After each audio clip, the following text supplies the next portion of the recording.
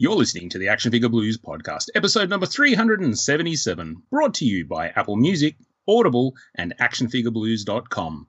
I'm Ben, and with me tonight are... Scotty. And Eddie. Tonight, our toys of the week are the Transformers Red Wave, the Mafex Hush Batman and Dark Knight Returns Batman action figures, and the Bandai SH Figure Arts Batman 1989 action figure.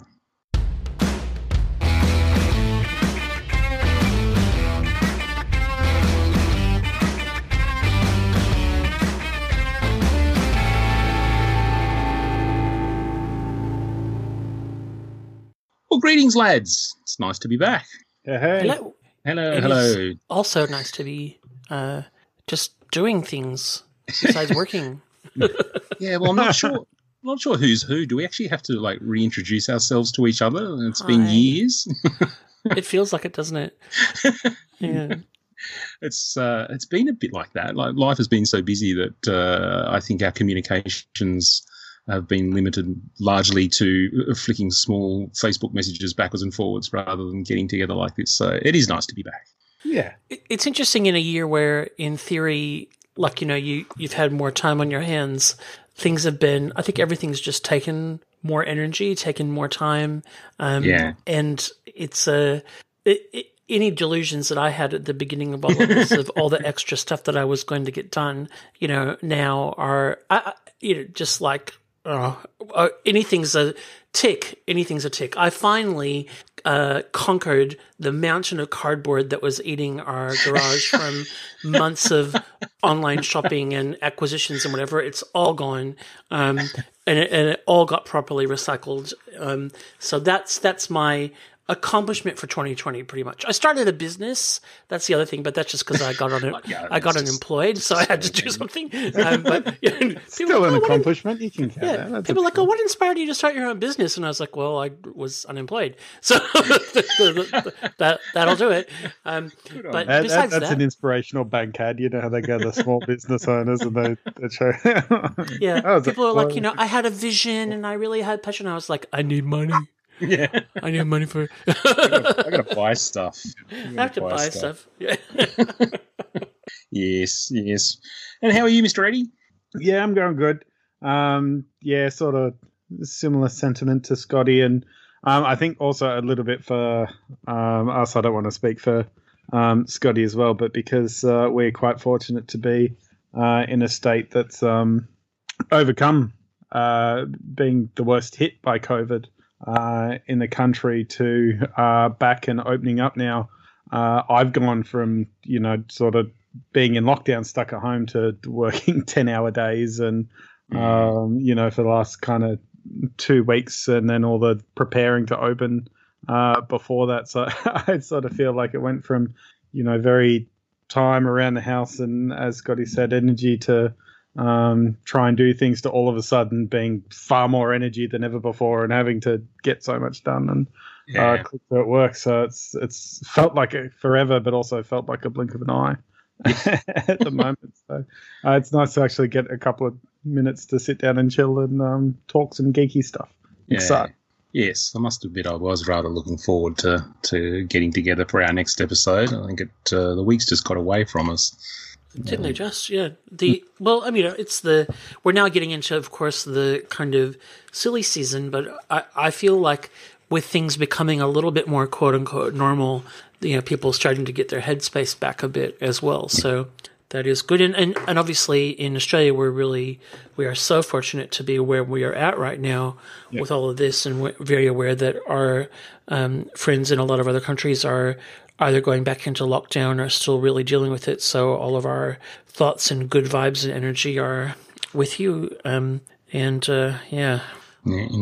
Let's conquer this crap. Come on. Yeah. Yes, I've had a pretty good week, actually. I've preempted what Scotty's going to say here, but I was about to say I've never really done the clothes thing.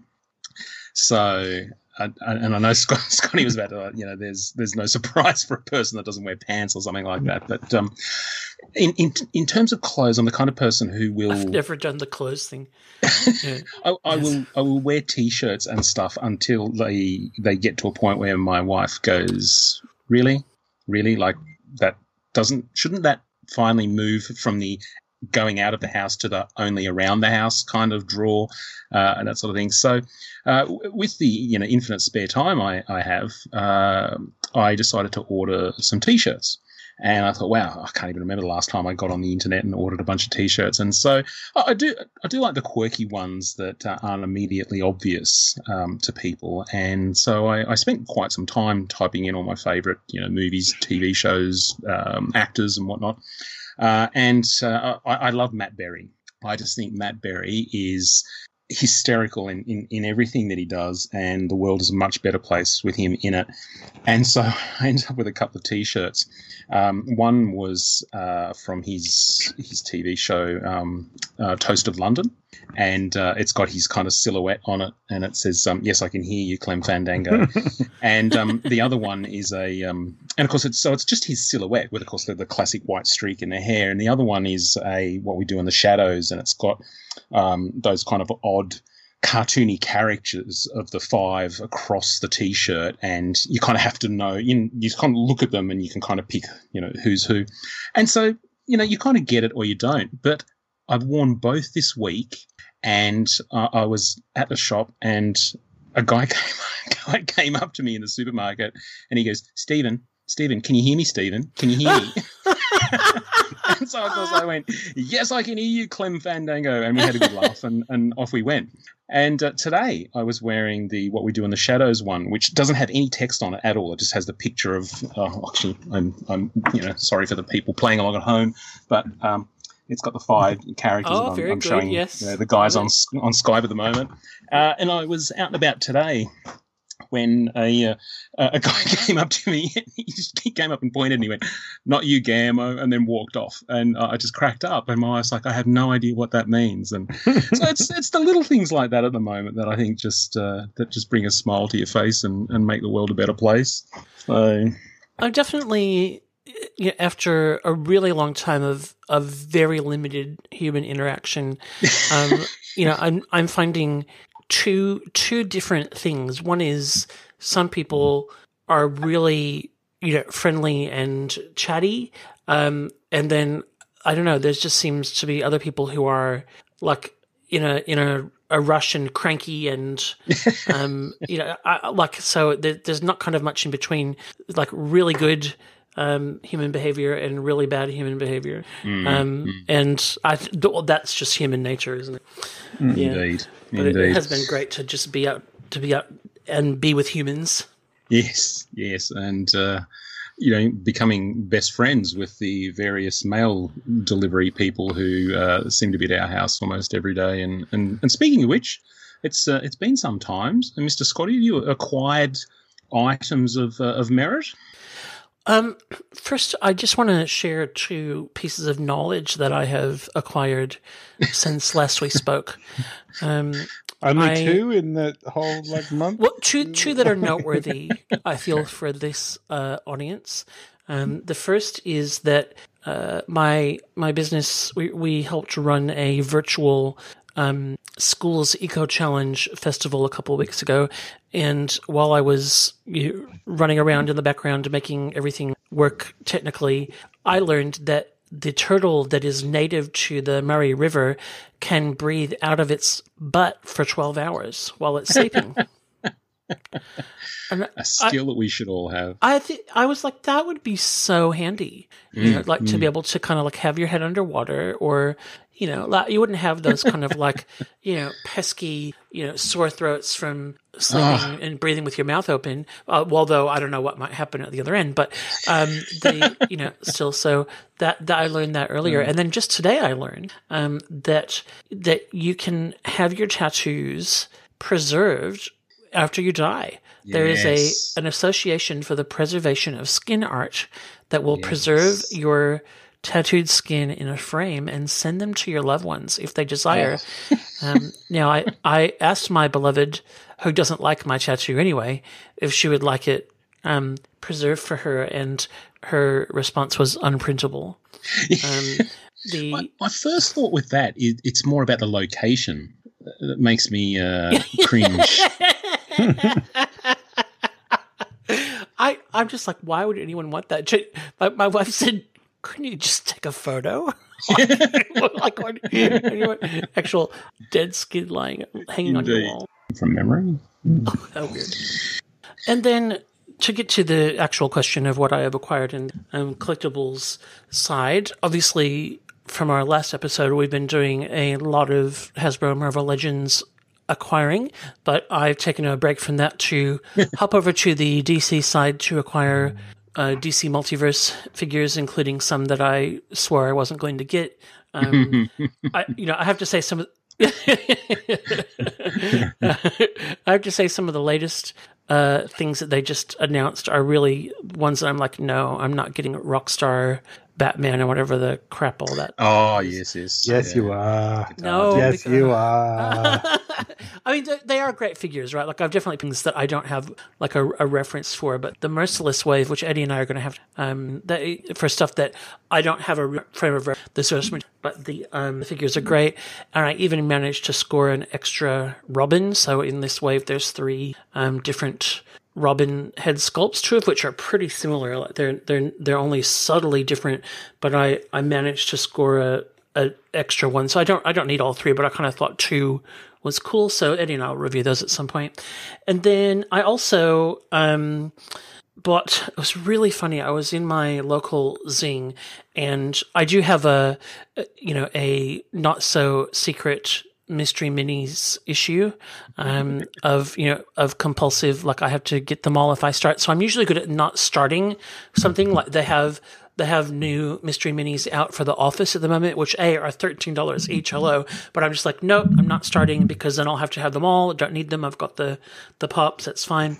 But they had the Fantastic Four series that was out last year for $5 each. And so I was like, well, I can do that. And they had a whole box there. And so I was like, oh, I just took the box up to the counter. And now for point of reference, here in Victoria, where we had a really long lockdown and a lot of people in retail and hospitality were stood down.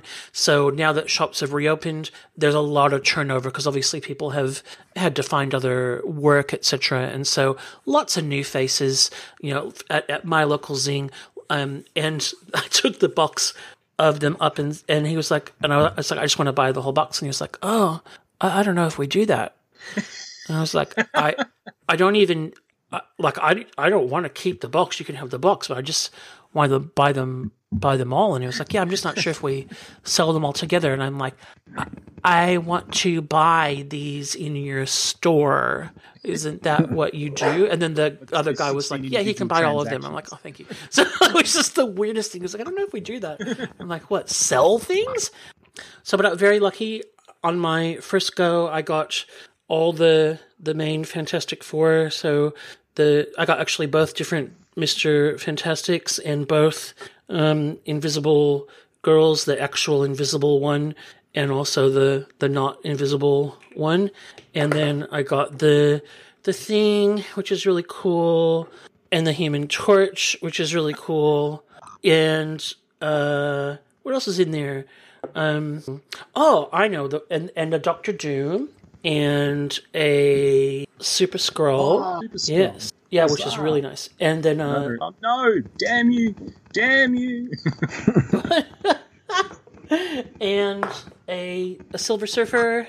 And so I'm just eBaying for Mole Man to get him. There's a Namor as well there. So, but I'm happy to eBay for a couple. I really only got a couple of doubles, and so that was fun. Didn't break the bank. And then where I go for my local comic shop at the secret headquarters, they Zing, when they first opened, used to keep like one mystery mini open, and so you could get that one or open it, etc. But they don't do that anymore.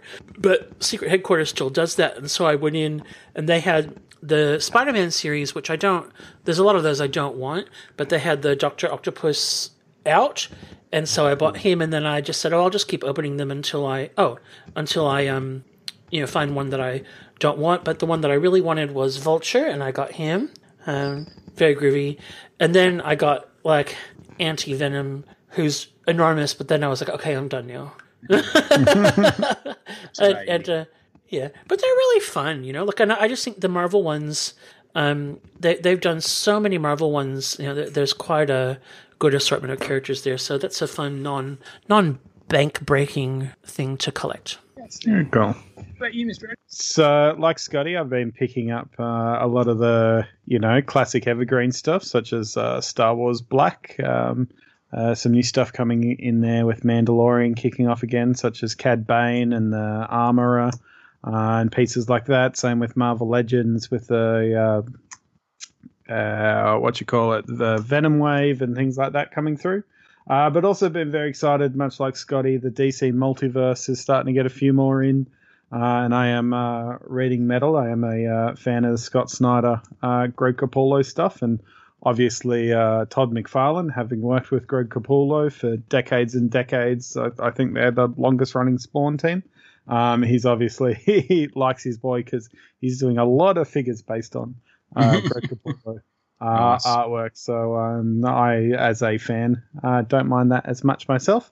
One exciting thing that came in, region, these guys have only just come out, so it's always nice when here in Australia you actually get something on time with the rest of the world other than waiting a month. But the Power Rangers line has finally gotten around to doing Monsters, which if anyone knows anything about Power Rangers Monsters, they're just some of the weirdest wackiest designed kaiju creatures in existence. So I kind of feel like Hasbro were a bit inspired by Fortnite, and we're just like, look at all these weird hamburger head guys, and that there actually is a market for the Power Rangers monsters that seem to never get a release under Bandai. So I'm looking forward to see what they do with that line going forward, because it's kind of like, for those who know, the deluxe Marvel Legends that come out every now and then, where they sort of repackage a Build-A-Figure of that.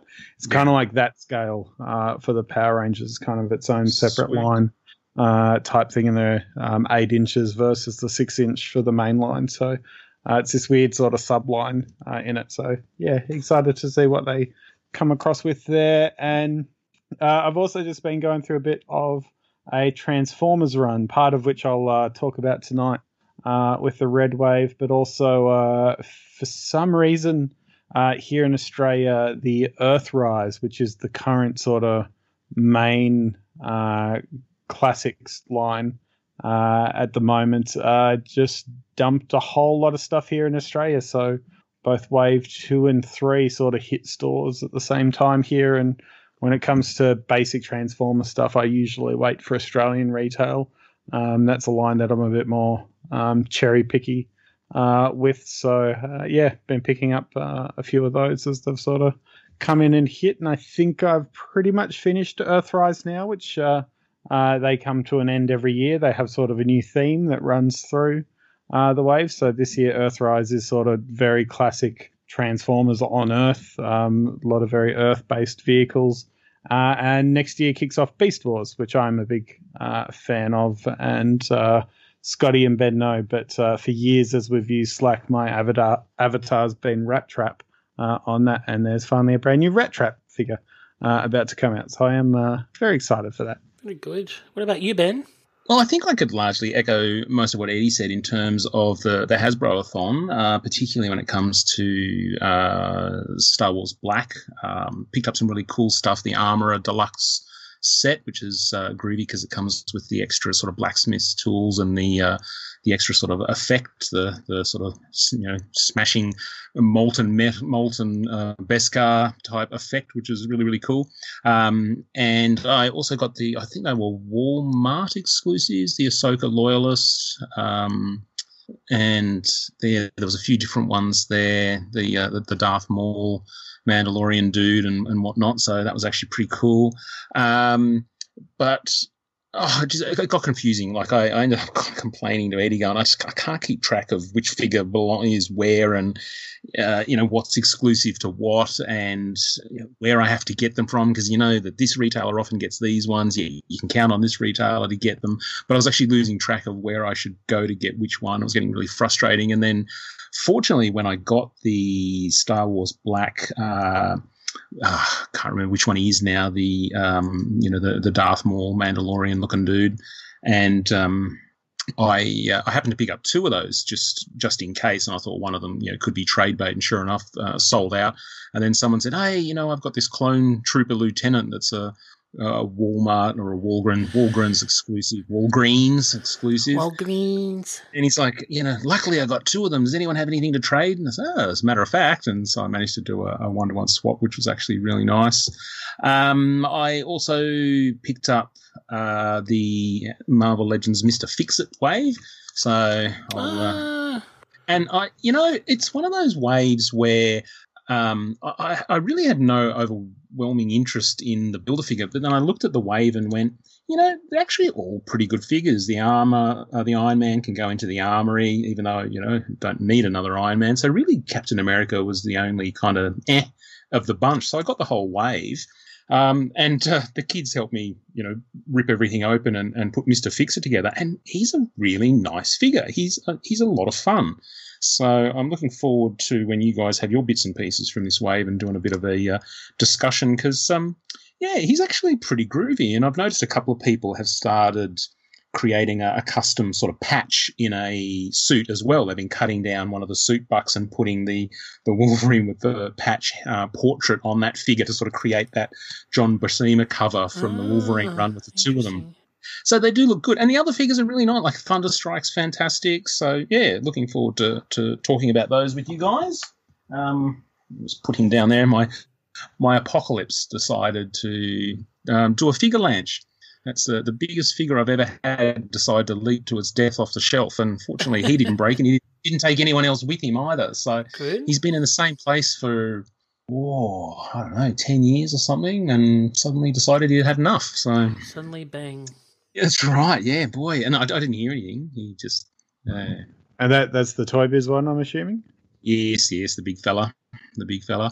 And I think probably the only other thing, I may have mentioned it on the last show, but I was really lucky and I won a Bowen Designs Rogue statue.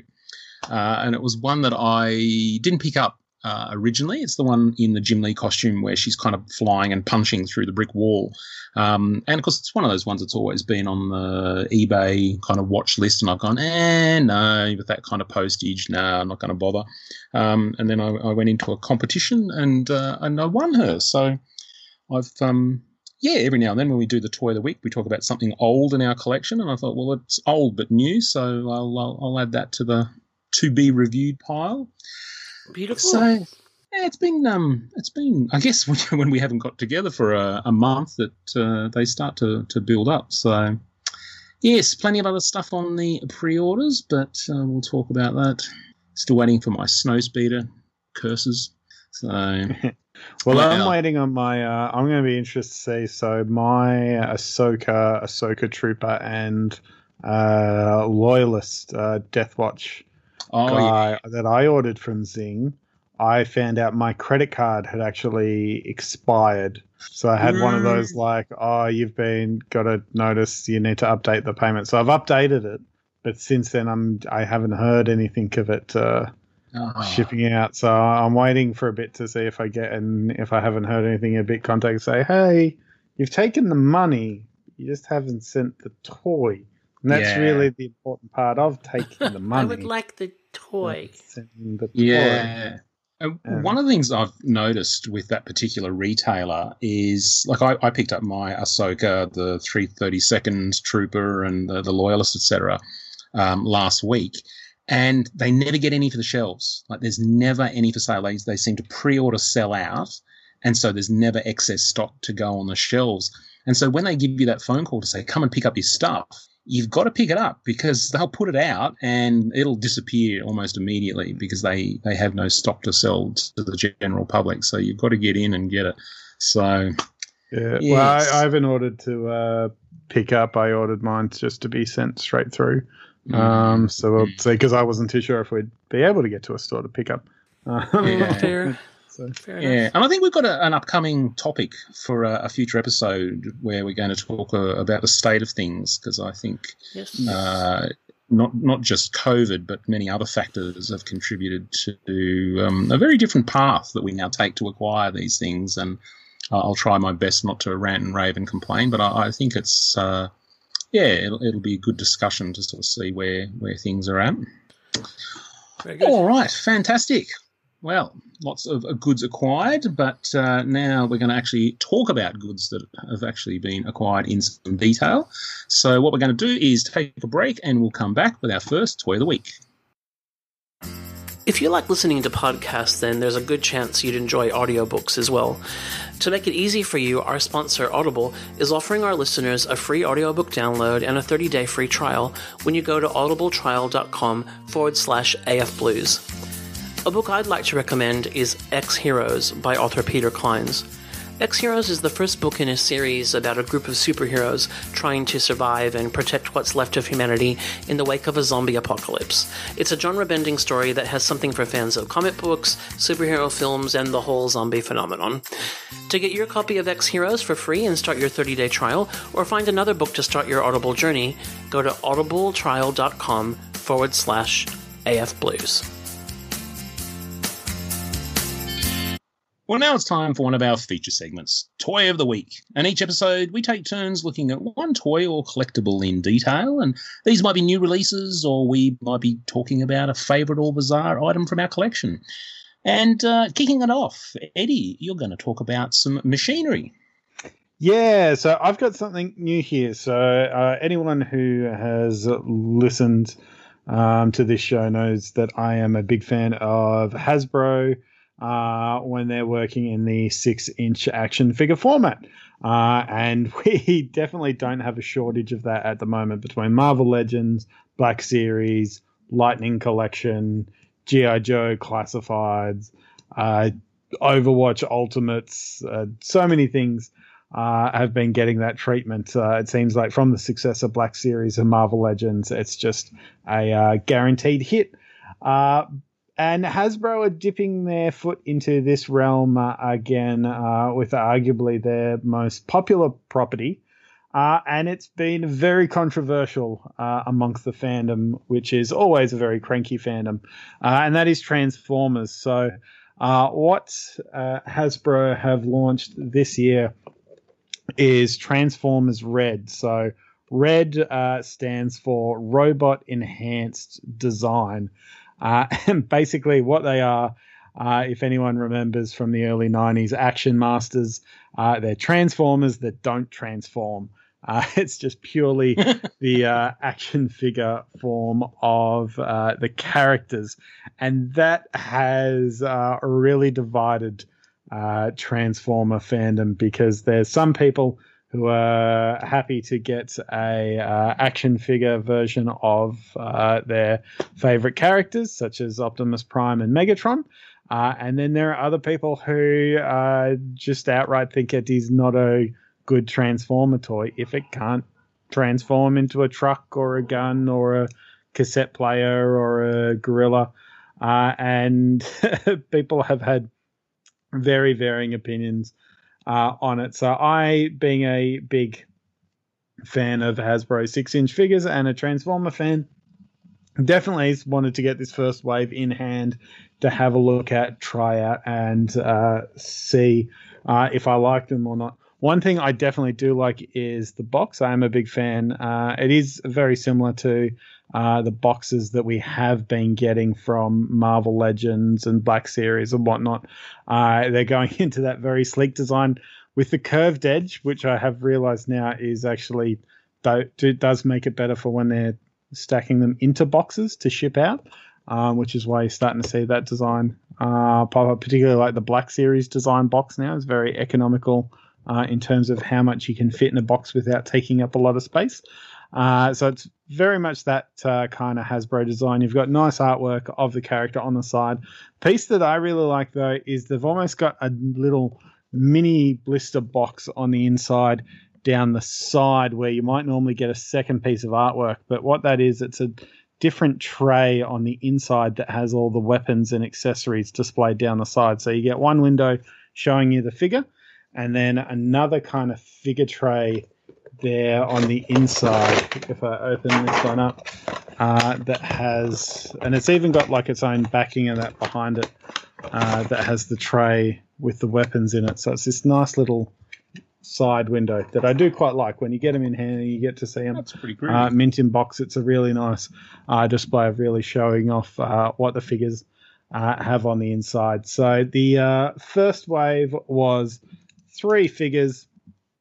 You've got Optimus Prime, Megatron, and Soundwave, arguably some of the biggest name characters out of the gate that they're going with. It's probably only Starscream and Bumblebee would be the only other 2 I'd put in and say that's pretty much your A tier right there. And what this wave is very much based off is the 80s Sunbow cartoon. So they're actually very blocky and base paint in design. I say base paint. There's actually very little paint on any of these figures. It's a lot of molded plastic coming through, and then little bits of paint for such as the eyes, some grey markings. They actually have a lot of paint on accessories, which is nice. That's something we don't even always get with other Hasbro figures, but these guys do have some nice designs. Their Optimus Prime comes with his Ion Blaster. He's got his Energy Axe from the pilot episodes that was like an amazing weapon in those 80 cartoons that you only see get used once and probably would have been handy in a lot of other things. He does have his Matrix of Leadership in his chest where his windscreens open up, and that is removable. I cut my fingernails this morning, so it's a bit hard to get out. But yeah, he's got his little Matrix of Leadership that has a spot in his chest that it can go into. And he comes with multiple hands, such as pointing hands, grabbing hands, weapon holding hands, and his actual Energy Axe itself is just a removable peg point hand that goes in there. Now, articulation-wise, they actually vary from figure to figure. So depending on the robot design is going to determine what articulation that they have. So their heads are just on a double barbell kind of joint. So you're kind of getting ball points at either end. So you get a lot of motion with their heads and the way that can display. Shoulders have a couple of different swivel joints in them. So you get a fairly good range of motion in there. Double jointed elbows, wrists on ball and socket. Where you tend to get the most variance is you can see here Optimus Prime. He's got no chest crunch or anything like that. That's a solid brick kind of chest, but hey, he's a truck cab. You might have been able to work something into where you've got the grill in there, but because he's also got that feature of opening up his windshield to put in the Matrix of Leadership, that could have also caused some issues.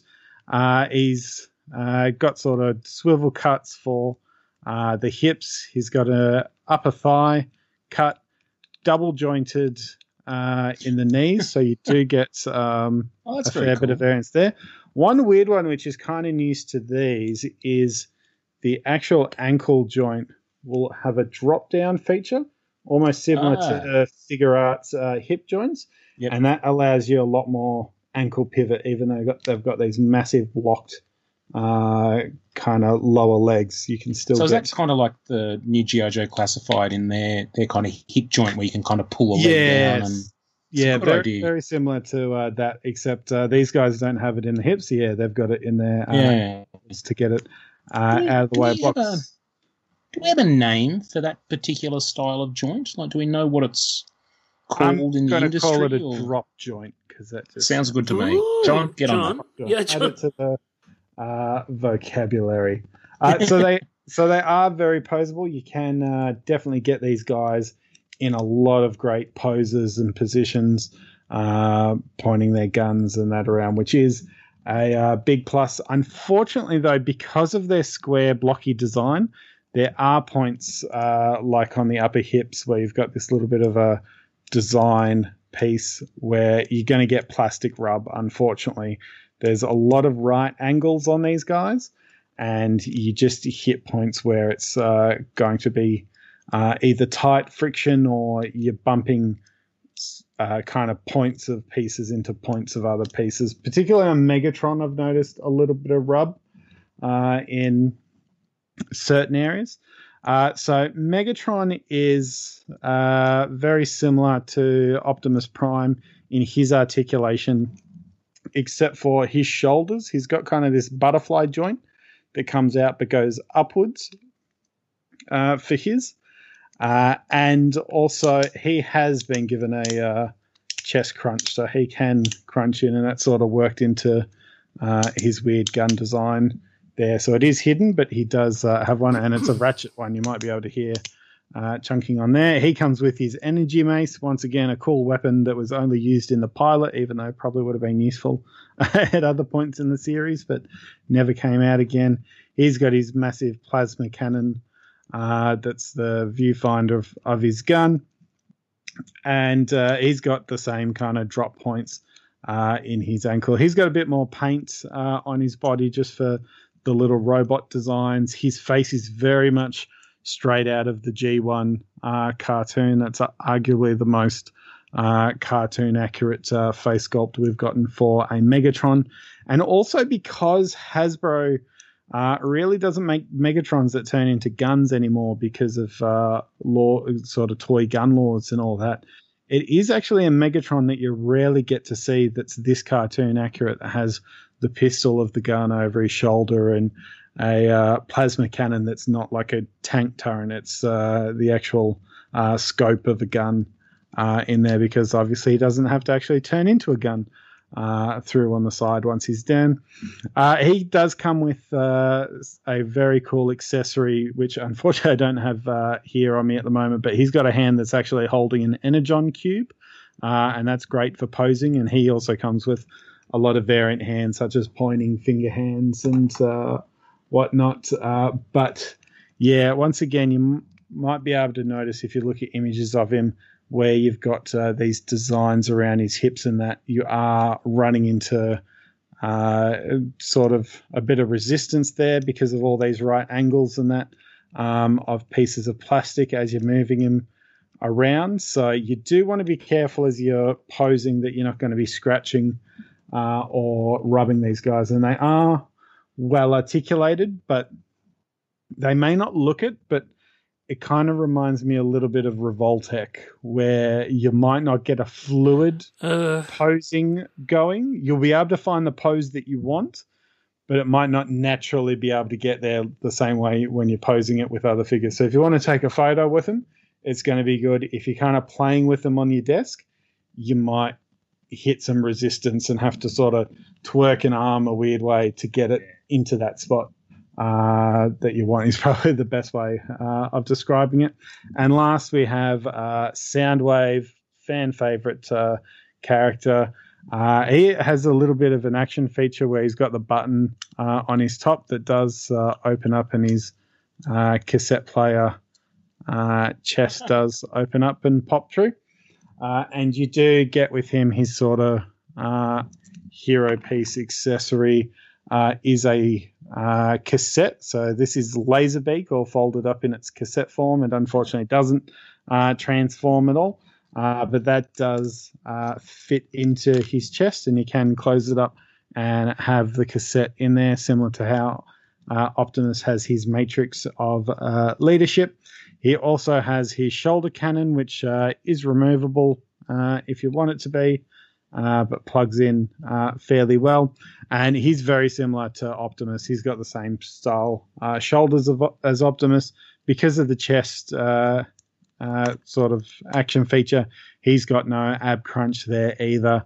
Has the same kind of squarey upper thigh, swivels, double jointed knees, got that same drop in his ankles, and you can sort of see a little bit better of his the ball joint and that, and how that kind of pops through and works a little bit there. So he's a cool figure. He also does have, for those who are interested, Soundwave, the toy, has yellow eyes, and the cartoon character has red eyes. So this is a red-eyed version because it is based more heavily off the cartoon than the toy. That sounds nitpicky, but that's a big thing for some Transformer collectors when it comes to Soundwave. Is he going to be red-eyed or yellow-eyed? One cool thing that I like is on the back of his legs, he's got one that has sort of a looks like a volume display knob, and one that's an on-off switch. So you'd imagine, even though he doesn't transform, if he did transform, that's where the volume would be. That's where the switch would be. They're not just identical copies of one another. So, and the other thing I really like about him, once again, actual painted weapon. They could have just easily gone with sort of a blue weapon, but they gave him the painted up design, which was the battery holder on the original toy. And he's got other different hands, which unfortunately I've got packed away. One of them is a hand to push the button on his upper chest here. So he's got good double jointed elbows that you can get him in that pose that he's pushing the button and ejecting his cassettes with. So, yeah, it's a good wave to start off with. I do like these guys. And I think if you really want solid depictions of the Sunbow cartoon, they are fantastic. However, and I don't know if there would really be another line I could kind of say this with, but where you would normally be like, okay, this is great, we've finally got a chance to get an articulated action figure of these characters. This is I've got both the red Transformer Optimus Prime, and this is the current Earthrise Optimus Prime that I also have with me. And when I compare them, the Earthrise Optimus Prime is still extremely well articulated. You can get him in all sorts of poses. He's got his classic look. He's got his ion gun. He's got double jointed knees. He doesn't have double jointed elbows, but you can still get a lot of movement and range. He's got the swivel. He doesn't have the ab crunch, obviously, but neither does the red. And they've even got him with ankle rockers on this current Earthrise one. And the detail in this Earthrise figure is really good. There's a lot of intricacies and just great design work. So if you really kind of want an ultimate 6-inch articulated Optimus Prime, it does actually exist in the transforming one, and that is the bonus of the Earthrise one.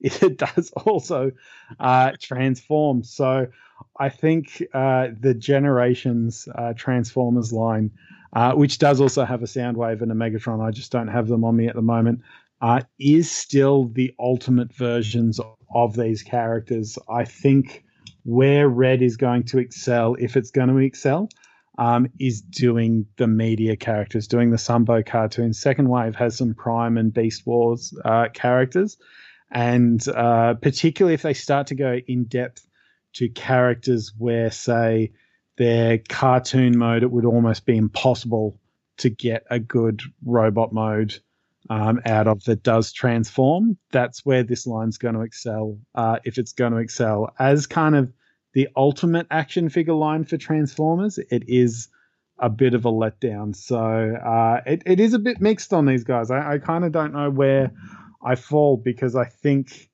if you're looking at them as Sunbow action figures, they're really good. If you're looking at them in the way you kind of look at most other Hasbro 6-inch as being kind of the ultimate, here's the ultimate Snake Eyes figure, here's the ultimate Kingpin figure and that sort of one, that they are not at that level quite yet. So I think I'd give these guys kind of $7.50 or $8 out of 10. I didn't speak about price.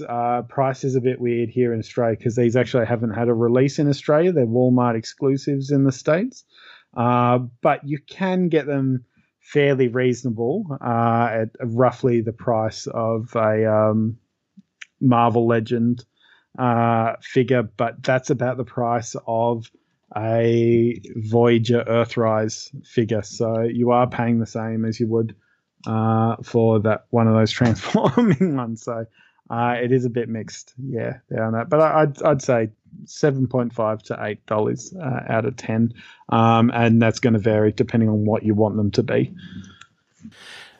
It's interesting because I think from my perspective, not being a Transformers collector, something where the focus was more on the sculpt really looking like the robot version, not necessarily being sacrificed by the transforming, appeals to me more.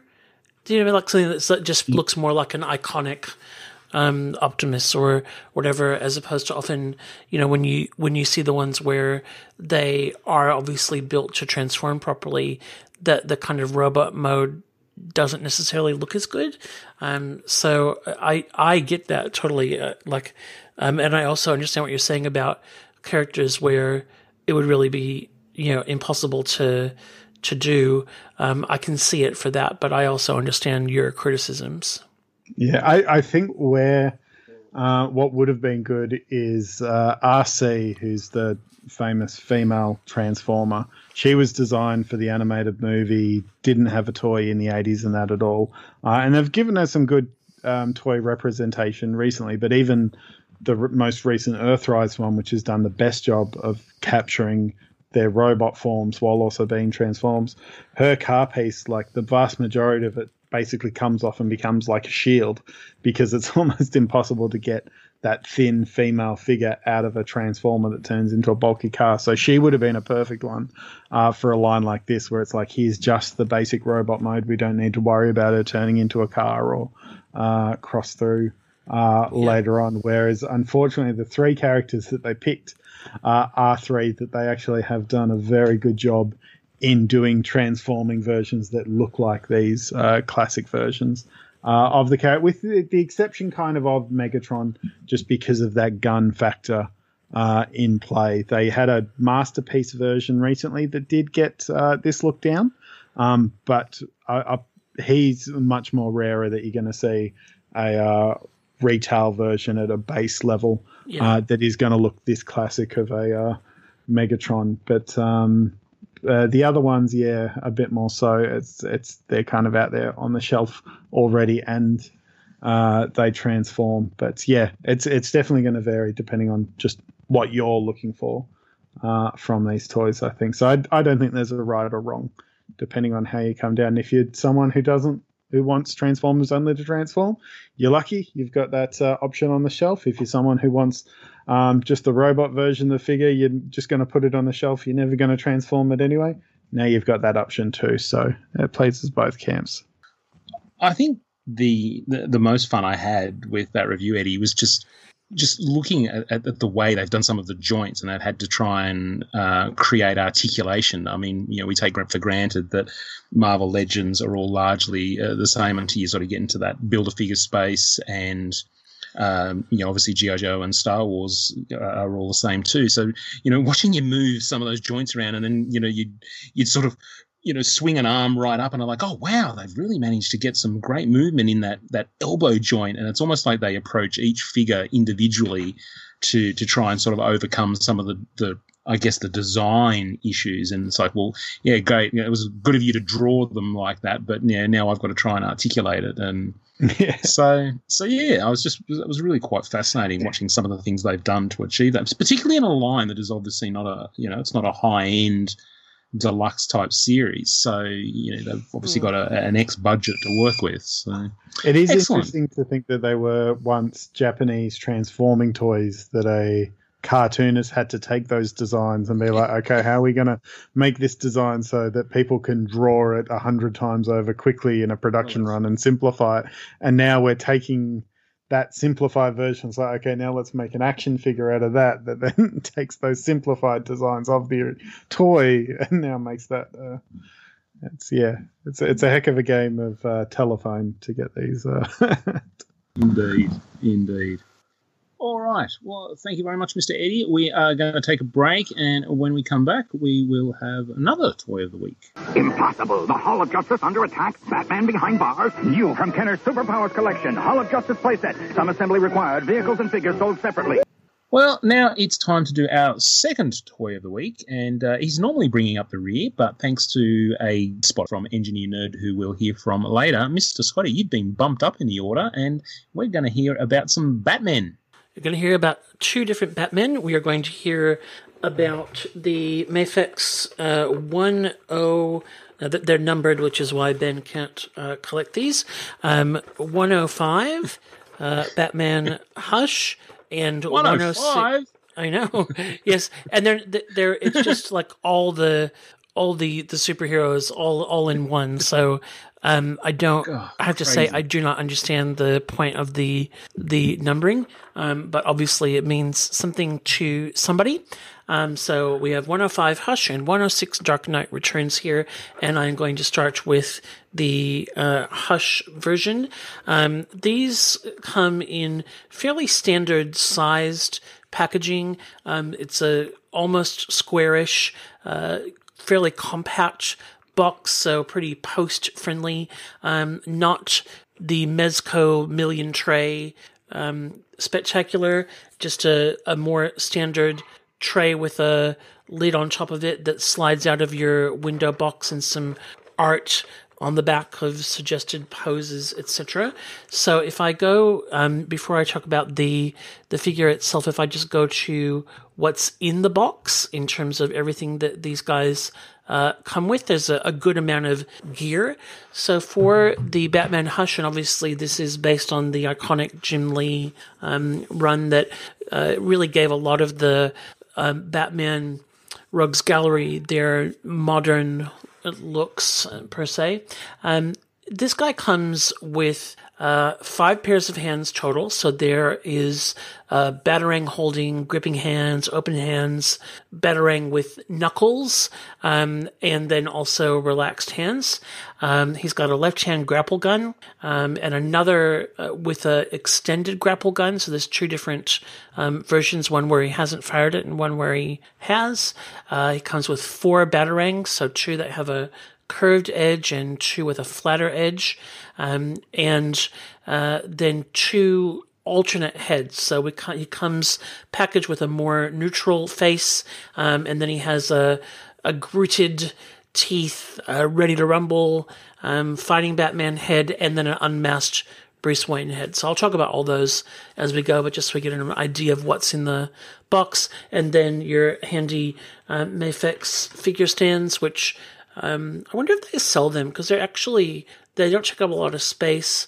They're pretty practical for this size of figure, and I could see using them on some of my Mezco 112 collective toys as opposed to the stands that they come with, even though they come with a whole dedicated tray just for the stand. They're not as great as these.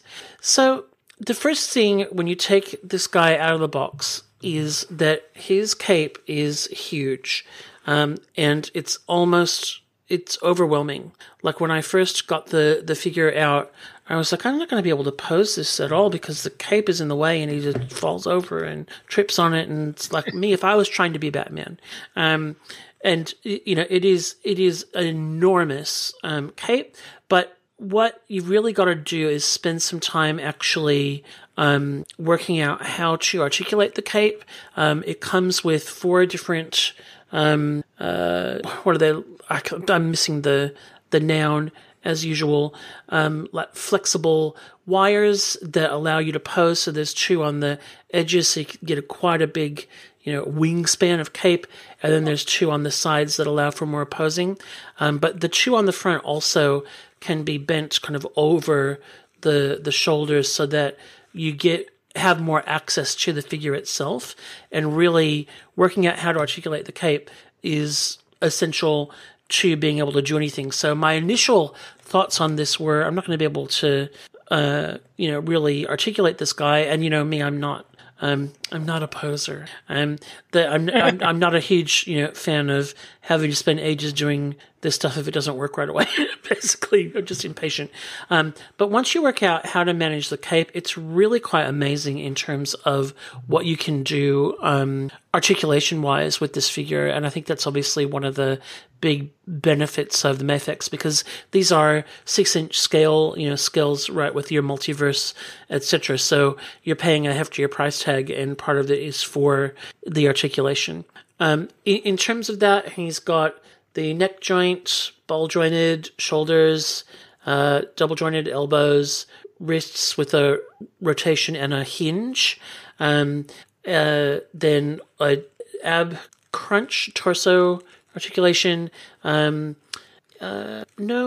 waist, no specific other than the ab. There's not then a waist swivel, but then there's the articulated hip, double jointed knee, and then ankle and toe as well. So if you wish that Toy Biz would bring back its articulated toes, which I sure don't. Actually, I don't mind the articulated toes. The old Toy Biz Marvel Legends one, it was partly because that end toe piece was like so comically big yes, yeah, clown shoes. Yeah, they look like they were wearing clown shoes. I was like, "What are you doing, Luke Cage?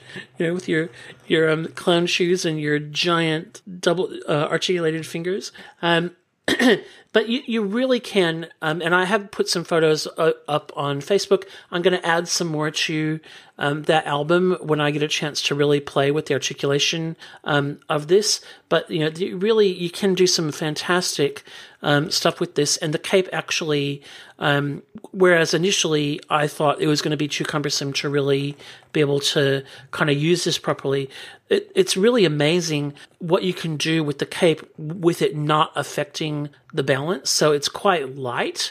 And I have read some stories of these not being sturdy enough or kind of coming apart. So I want to be careful about how much I fiddle with them. But in the kind of, play that I've had tonight getting ready for this, I've been really impressed by what he can do. The heads are really easy to swap. There's actually a neck piece that goes with the heads. So the two masked heads are share the same little neck piece. And then the unmasked head has a different flesh tone neck piece. So initially I was a little bit confused about, well, how does the Batman head swap work? Because he didn't seem to have that. And then I realized that it's a separate piece, and it's quite interesting when you take it apart. And this is for the Skype call. It's kind of too small to really show, but the neck itself has like a little Adam's apple sculpted into it. So you can kind of tell the front from the back. It's quite clever, and it makes it really easy to swap the heads. I've got a photo of the Bruce Wayne head in the Facebook album as well. The paint on that is fantastic. Probably the only thing that I would say that would have been fun with that is a cowl to hang off the back, so that when he's taken that off. But I've actually seen some photos of people using one of the multiverse cowls. I'm trying to think about what figure that would be from in its space.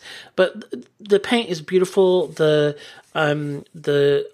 everything in it works, and I'm really, really impressed with it.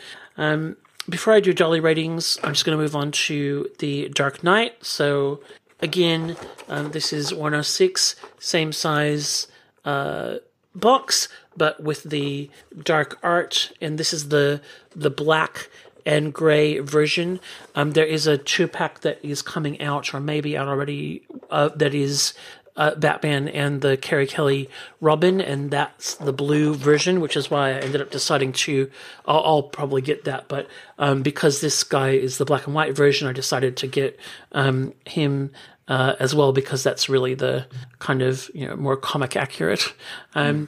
In terms of what's in the box, he just comes with 2 head sculpts. There is a kind of just neutral Grimace head that he comes packed with, and then there is the angry head that is the one that I don't know why you would use the other one. So you just take that off and throw it away, and then put the second head on, and that's the one that you're going to use because that looks like your Dark Knight Returns Batman. 8 Batarangs, they're all the same. There's only 4 in the Hush pack, but they're 2 each and they're different. These 8 just the same Batarangs, and then 8 pairs of hands from outstretched to down to fists.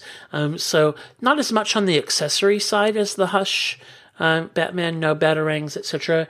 But we've got a heftier figure here because this is a big unit in terms of the kind of size of Batman that he is.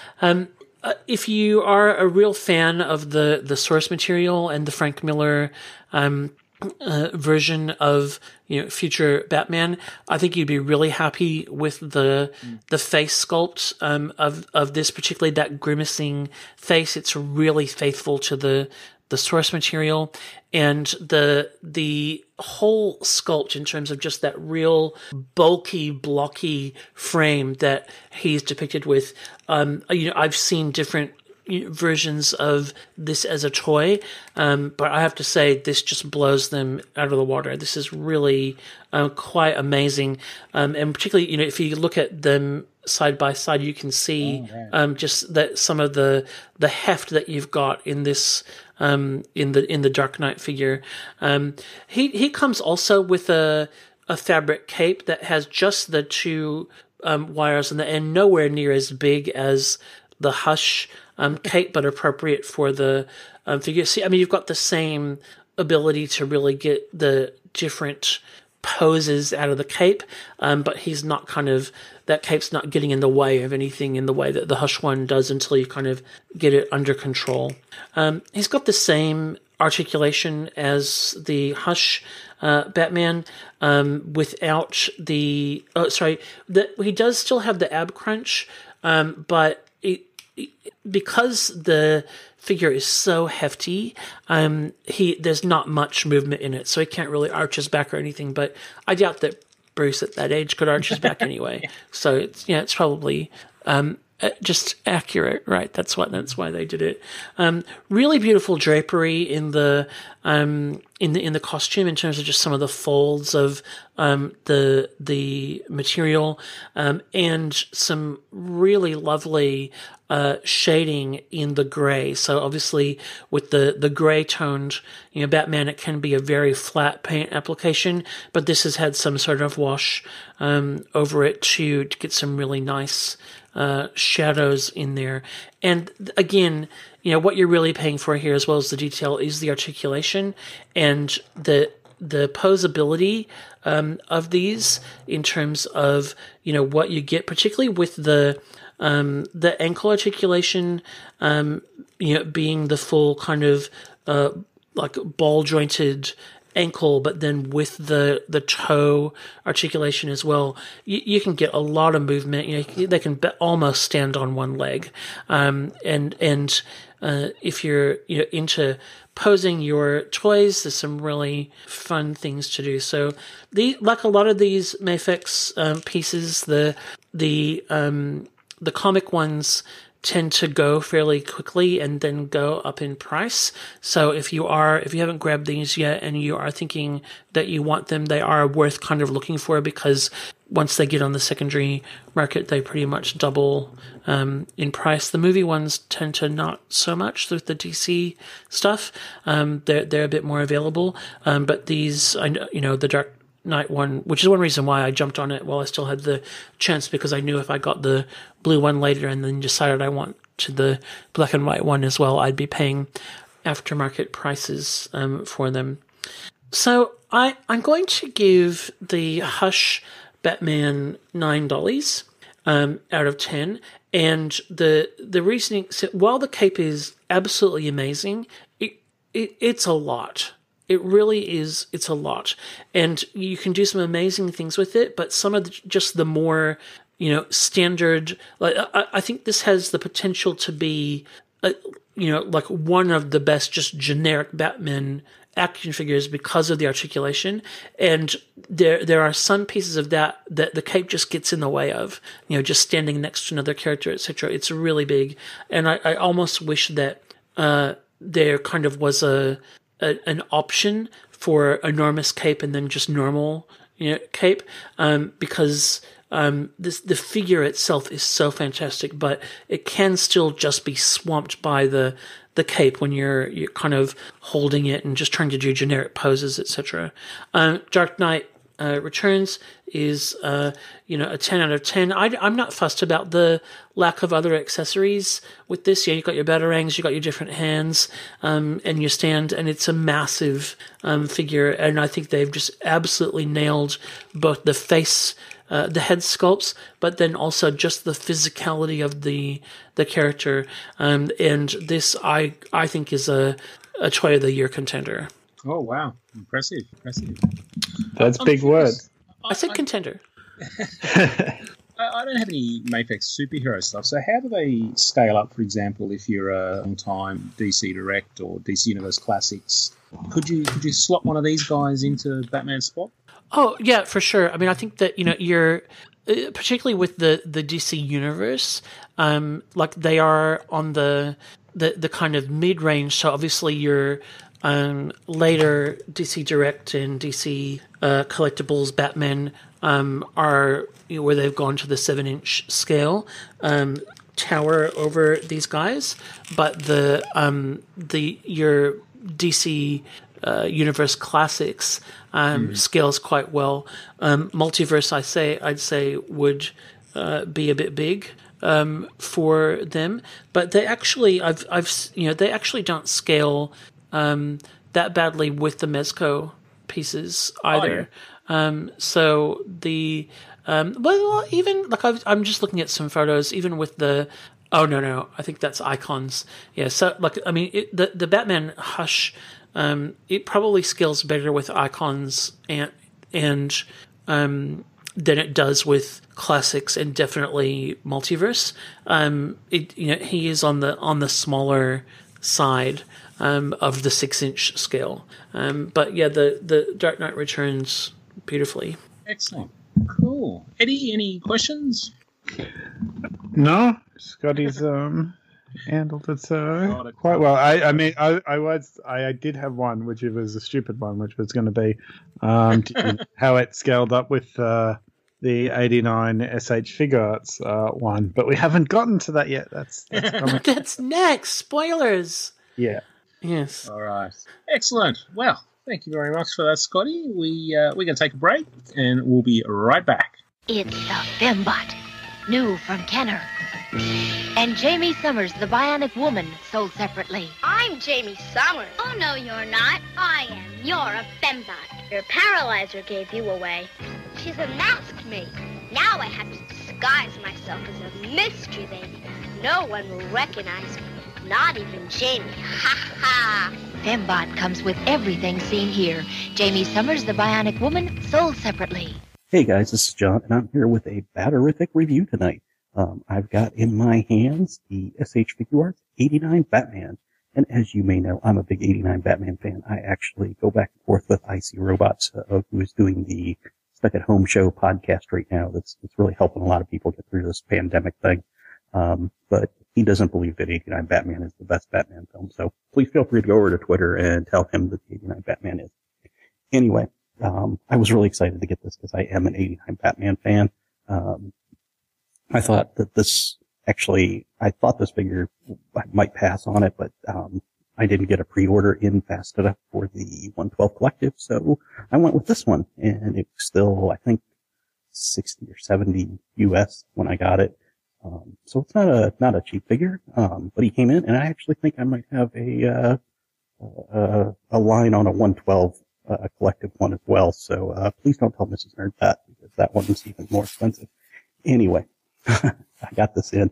The box has the Bat logo on the front, but it has on the back one tiny little window that shows his head and shoulders and stuff, which is kind of different for an SH Figuarts. Normally they have a box where you can see the accessories and stuff. I don't know what they were going for here, but it's not a standard Figuarts box. And that kind of threw me at first. I was kind of like, I'm not too sure about this. And I was kind of looking at the face, and I wasn't too sure about that either, but more on that later. Anyway, I opened up the box, and inside is the standard Figuarts tray, and in that tray was the figure, and he actually had some, an extra, like, tray between the cape and his back to keep the dye from the cape from rubbing off. So that was kind of nice, and then, you know, there's some extra stuff around the face and that kind of thing as well. So, and then all the accessories are packed in the tray, and you can't see them in the box. Which kind of, like I said, threw me off, because that's not standard Figuarts fare. Then, you know, if you go look a little deeper, this is a Figuarts release, so it's an action figure, and, you know, he's in a 5.5-inch scale. You know, he's not going to scale with your Marvel Legends. So, you know, if you guys are thinking, oh, I want this to scale with that, this probably isn't the figure for you. If you just want a nice 89 Batman, you're a big fan like I am, it might be a figure for you. Might. But please listen to this whole review before you decide. So, in general, the figure looks maybe a little more pudgy than athletic, you know, like a guy in a rubber suit would be. So I kind of think they tried to actually keep the movie proportions. You know, Michael Keaton isn't a big athlete, and he had a rubber suit on. So, you know, he's only going to look like so much. And it has the muscle sculpted on the chest, but the legs and, you know, they don't really have a lot of detail to them, which is probably correct for the movie Batman. That suit really isn't that detailed. A lot of us, you know, get confused with the Batman Returns suit, which was more like a suit of armor. The only paint on the body is actually the boots. They are a gloss black. They have a little bit of tread on the bottom. I don't think there's any silver on them anywhere. No, there isn't. But then, he has a belt, of course, and it's like a muted gold tone. It's not gold metallic. It's just gold colored. And of course he has his bat symbol with the, what some people consider incorrect, extra feet on it. So, you know, if that's not your thing, maybe you could get somebody to 3D print you one that's more to your liking. And the reason for that is it actually pops out. Now, the cape comes secured to him, and it's like a leather cape. It's got some lines, looks like embossed into it or something, and then it's actually lined in something different. I think it's just one piece of fabric that's got different texture on the outside and the inside. But sewn into it is 2 poles, and those poles let you kind of do the gliding pose that you see at the beginning of the movie where he's gliding in to take out the rooftop criminals. They do come out, so if, you know, they're going to look weird at a picture or something, you can take them out. I've played with this a little bit, and I'm just not sure what the right pose for those is. And one thing that's kind of disappointing is they give you this ability to do this gliding pose, but they didn't include a base with it. And that's kind of problematic to me. I think this would have been a real good opportunity, even if they put a clear base with just the Bat logo on it. I think that would have been really cool. Especially since they get, you know, oh, here, you can do this figure glides, but we're not going to give you any way to support him like that. Now, you all may also remember that this Batman is famous for not being able to turn his head. The costume just didn't allow it. So this figure doesn't turn its head, which is unusual for Figuarts. So there's no articulation in the neck once you get the head on. There's actually some articulation under the head, but when the head's actually on, it doesn't do anything. The body itself, it has an ab crunch, which is actually a ball joint, and then a waist ball joint as well. So, you know, he's got a lot of articulation in the chest, regular Figuarts legs, you know, knees, double knees, you know, the Figuart hips, and, some articulation in the ankles and in the toes. I love toe articulation, especially for these kind of figures where you're going to pose and fighting. But I don't think there's quite enough articulation in the, ankles, because the ankle doesn't let you really put his foot back now. I wear boots to work sometimes, and yeah, you don't have a lot of articulation in your ankle, but it'd be neat to get him to do that flying pose. You know, you think of a flying pose, and he's got his ankles out behind, you know, almost straight, you know, with the foot, but, this figure really can't do that. So they really kept in line with probably the limitations of the costume more than anything else. Now, like I said, that head is actually one piece, and it'll come off because there's a swappable head. More about that in a second. And to do that, you actually pull the bat symbol out, and then the head itself pops off. And it's actually on like a square, like little beam coming out of his neck. And hopefully I'll have pictures up on the Action Figure Blues Facebook group. So make sure you come over and join that and don't miss out on all the fun. But the head was supposed to comes with two. And this is probably my biggest problem with this figure is, one was supposed to be looking straight and one was supposed to be looking to the right. I can't tell the difference between the two of them in normal lighting. I have done some, I pulled out a magnifying glass and looked at them, and yeah, they may be painted that way, but if they are, it's very, very hard to see, or it's subtle. It's either not right or it's very, very subtle. Because it's all black around his eyes, it's almost impossible to see which way he's really looking. So which makes having two heads kind of irrelevant. For the time and effort they probably put into that, they would have been much better off to probably just go with a single head, looking forward. Those heads also have a swappable face piece. And again, one's got the mouth kind of closed and one has the mouth kind of open. And I can see it if I look and squint and maybe get out my magnifying glass, but they are very, very subtle in their differences. So, as advertised, you should have 4 different expressions. You got 2 different heads, 2 different face pieces. In the face piece, they don't really give you instructions on how to get it out. I was able to put something up in the head once it's off the body and actually pop it out with like a toothpick. So it does come out, but not hard, and it looks like it stays in fairly well. But yeah, one face, one head, probably would have been enough for me, or there needed to be greater variation. If they were going to do this, I probably would have preferred some kind of unmasked head, but I don't think in that movie you ever see him unmasked in the suit. So that probably makes sense. I really, when I get to my rating at the end, I'm going to knock it down for that because, that was the big selling feature on this. That's what you buy a Figuarts for is, they're supposed to have this great likeness and, these subtle details for collectors. And they just did not make it on this one. For example, I have the, Captain Jack Sparrow, and he actually has the similar kind of heads where one's looking straight, one's looking to the side. And it's very easy on that one to tell the heads apart. These two heads you really can't tell apart at all. Our facial expression plates or whatever they are. So getting to the hands, he comes with 1, 2, 3, 4, 5.5 sets of hands. Of course, he comes loaded with the punchy hands. He has some relaxed hands, which I don't know what Batman uses relaxed hands for, but okay, they're there. Some hands that are specifically, they're almost circular openings in them, and they're specifically for holding the little poles that come sewn into his cape. And then a couple of hands that are specific for accessories. And then one final hand is actually specific for his grappling gun. Speaking of which, it's a little tiny grappling gun, and it is the one that he uses it after he escapes the museum and uses to attach to Vicky Vale.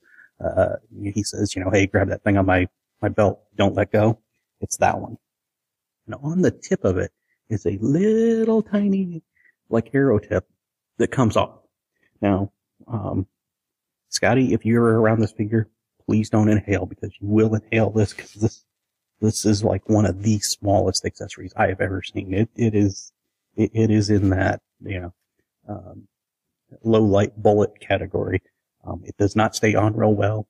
Just as I was opening and closing trays, it has come off and it's shifted into another pocket in the tray. That's just what you get. It is nicely detailed. It's nicely painted. It's got some silver on it. He actually had a lot of silver on his weapons and gear and stuff. So I like that. It looks screen accurate. Pretty happy with that. Now, speaking of the museum, he of course comes with the, grappling line gun that, he puts in the Joker's face and then shoots the line across and then exits the museum. That's probably one of his more famous pieces of equipment. It's the whole where did you get those wonderful toys comes from that scene. It's okay. It's a neat piece. It's got some silver on it. And, just grab it here. I haven't quite figured out how to which hand it's exactly supposed to go with. I think it's supposed to just go with a fist. The little arrow parts swivel, but they do not come off here, so it's a little different than the grappling gun in that regard. It would have almost been nice to have a second one of these that would let you attach a line. The arrows do come off at the pivot point. You could work them out. They don't actually stop at 180 degrees, which kind of surprised me because I figured the mechanics would be a little better than that. But they're not in this case. So, again, if you had somebody that could 3D print you one of these things, and I may someday take a stab at this, but who are we kidding? I'm not that ambitious to set up a display with that. But it's got the arm brace, and the arm brace goes down around the arm, and then the fist fits in it. It's a big thing. Honestly, we don't know where he pulled it out of. He was obviously prepared when he jumped into the museum, so we'll just assume that he had it behind his back. Same with the grappling gun.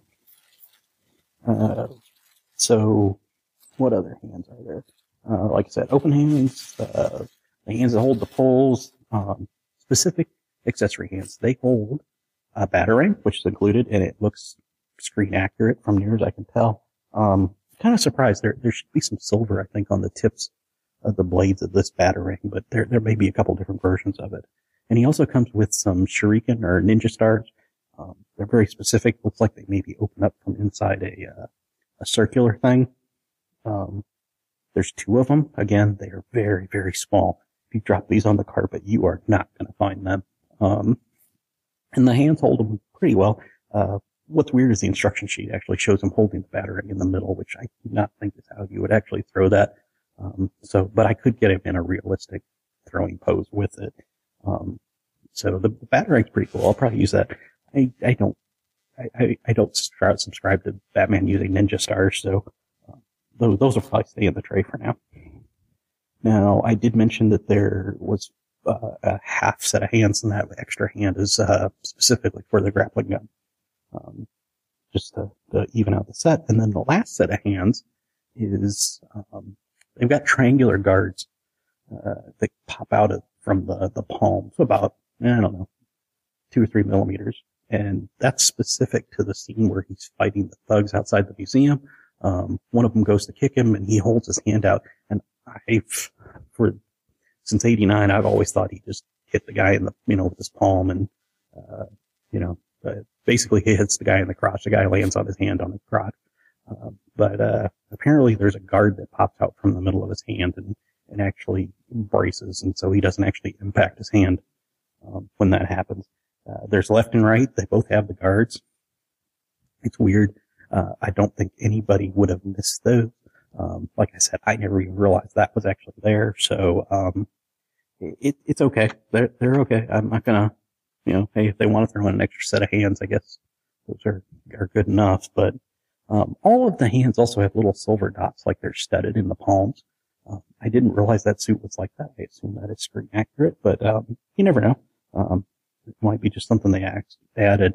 I would have expected them darker because they're bright silver, and they actually, when you see him like just standing, when you have the figure just standing, if you can see his hand, you can see these like little silver dots on his palm, and it kind of stands out a little bit on the black.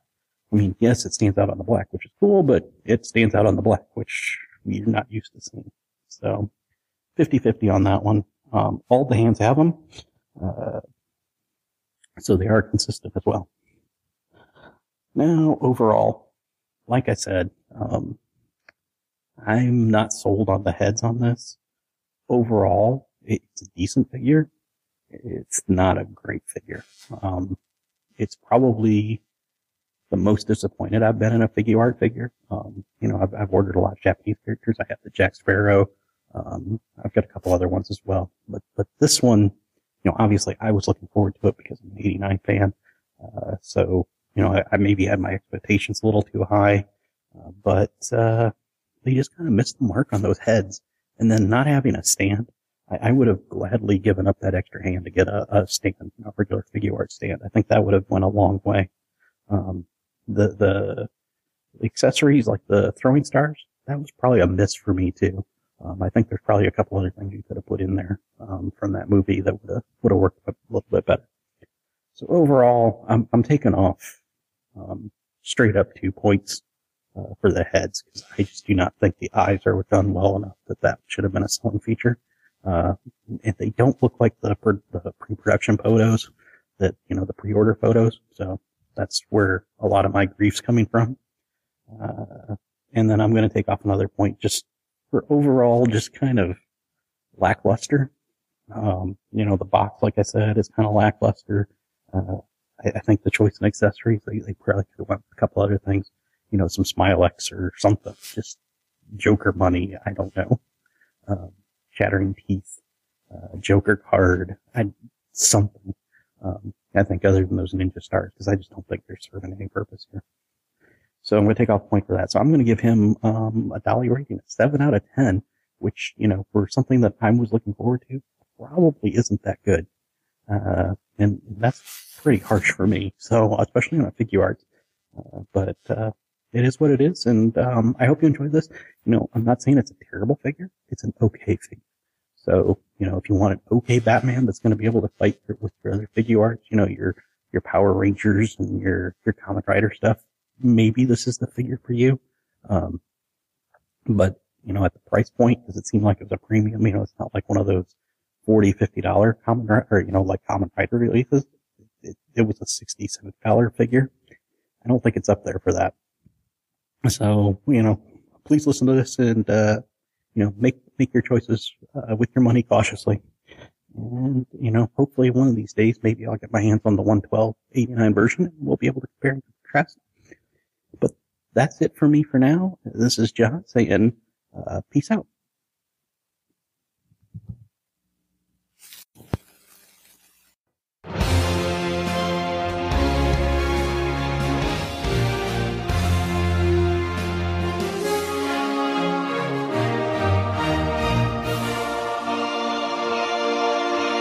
Well, we've come to the time of the show where we say goodbye. But before we say goodbye, we want to just let you know that if you'd like to hear your questions, comments, or suggestions on future episodes, by all means, email us at podcast@actionfigureblues.com. You can also catch us on all the fancy social medias out there, particularly Facebook, where we have a very good, what do you call it? Collecting community. That's the Action Figure Blues community page.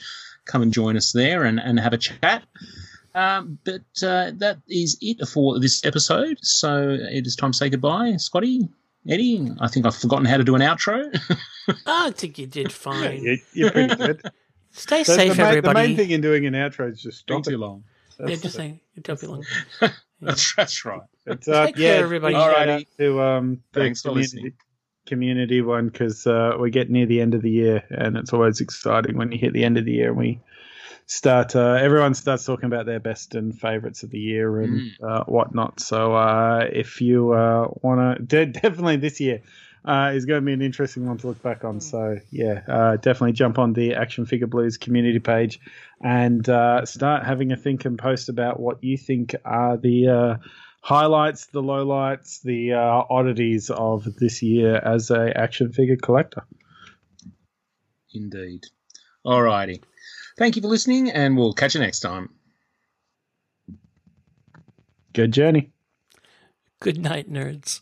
The Action Figure Blues podcast can be found on iTunes and Stitcher Radio and can be downloaded direct from actionfigureblues.com. Wherever you listen, please take a moment to leave a positive rating and review to help others find our show. Our theme music is by Robert Crandall. Our ad music is by Scott Holmes. The AFB logo is created by Nath Stones. We also have an active fan forum at afbforum.com where you can join with all the hosts of the podcast and many other collectors to discuss news, reviews, old lines, and trade and sell in a safe community. Please join us there. While you're at actionfigureblues.com, please check out our sponsors like Max Comics and Stuff, Loot Crate, Audible, and Gamefly. You can find us on Twitter at AFBlues, on Instagram at ActionFigureBlues, and on Facebook at facebook.com/ActionFigureBlues. Thanks for listening.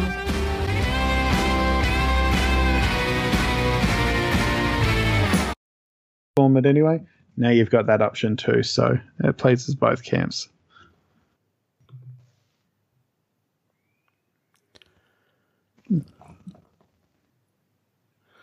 Ben's speechless. He's so moved. I know. Look, Ripley's. For those at home, Ben just gave us the wait one moment finger. Yeah, definitely. It was the wait one moment finger, not another finger. Yeah, definitely not.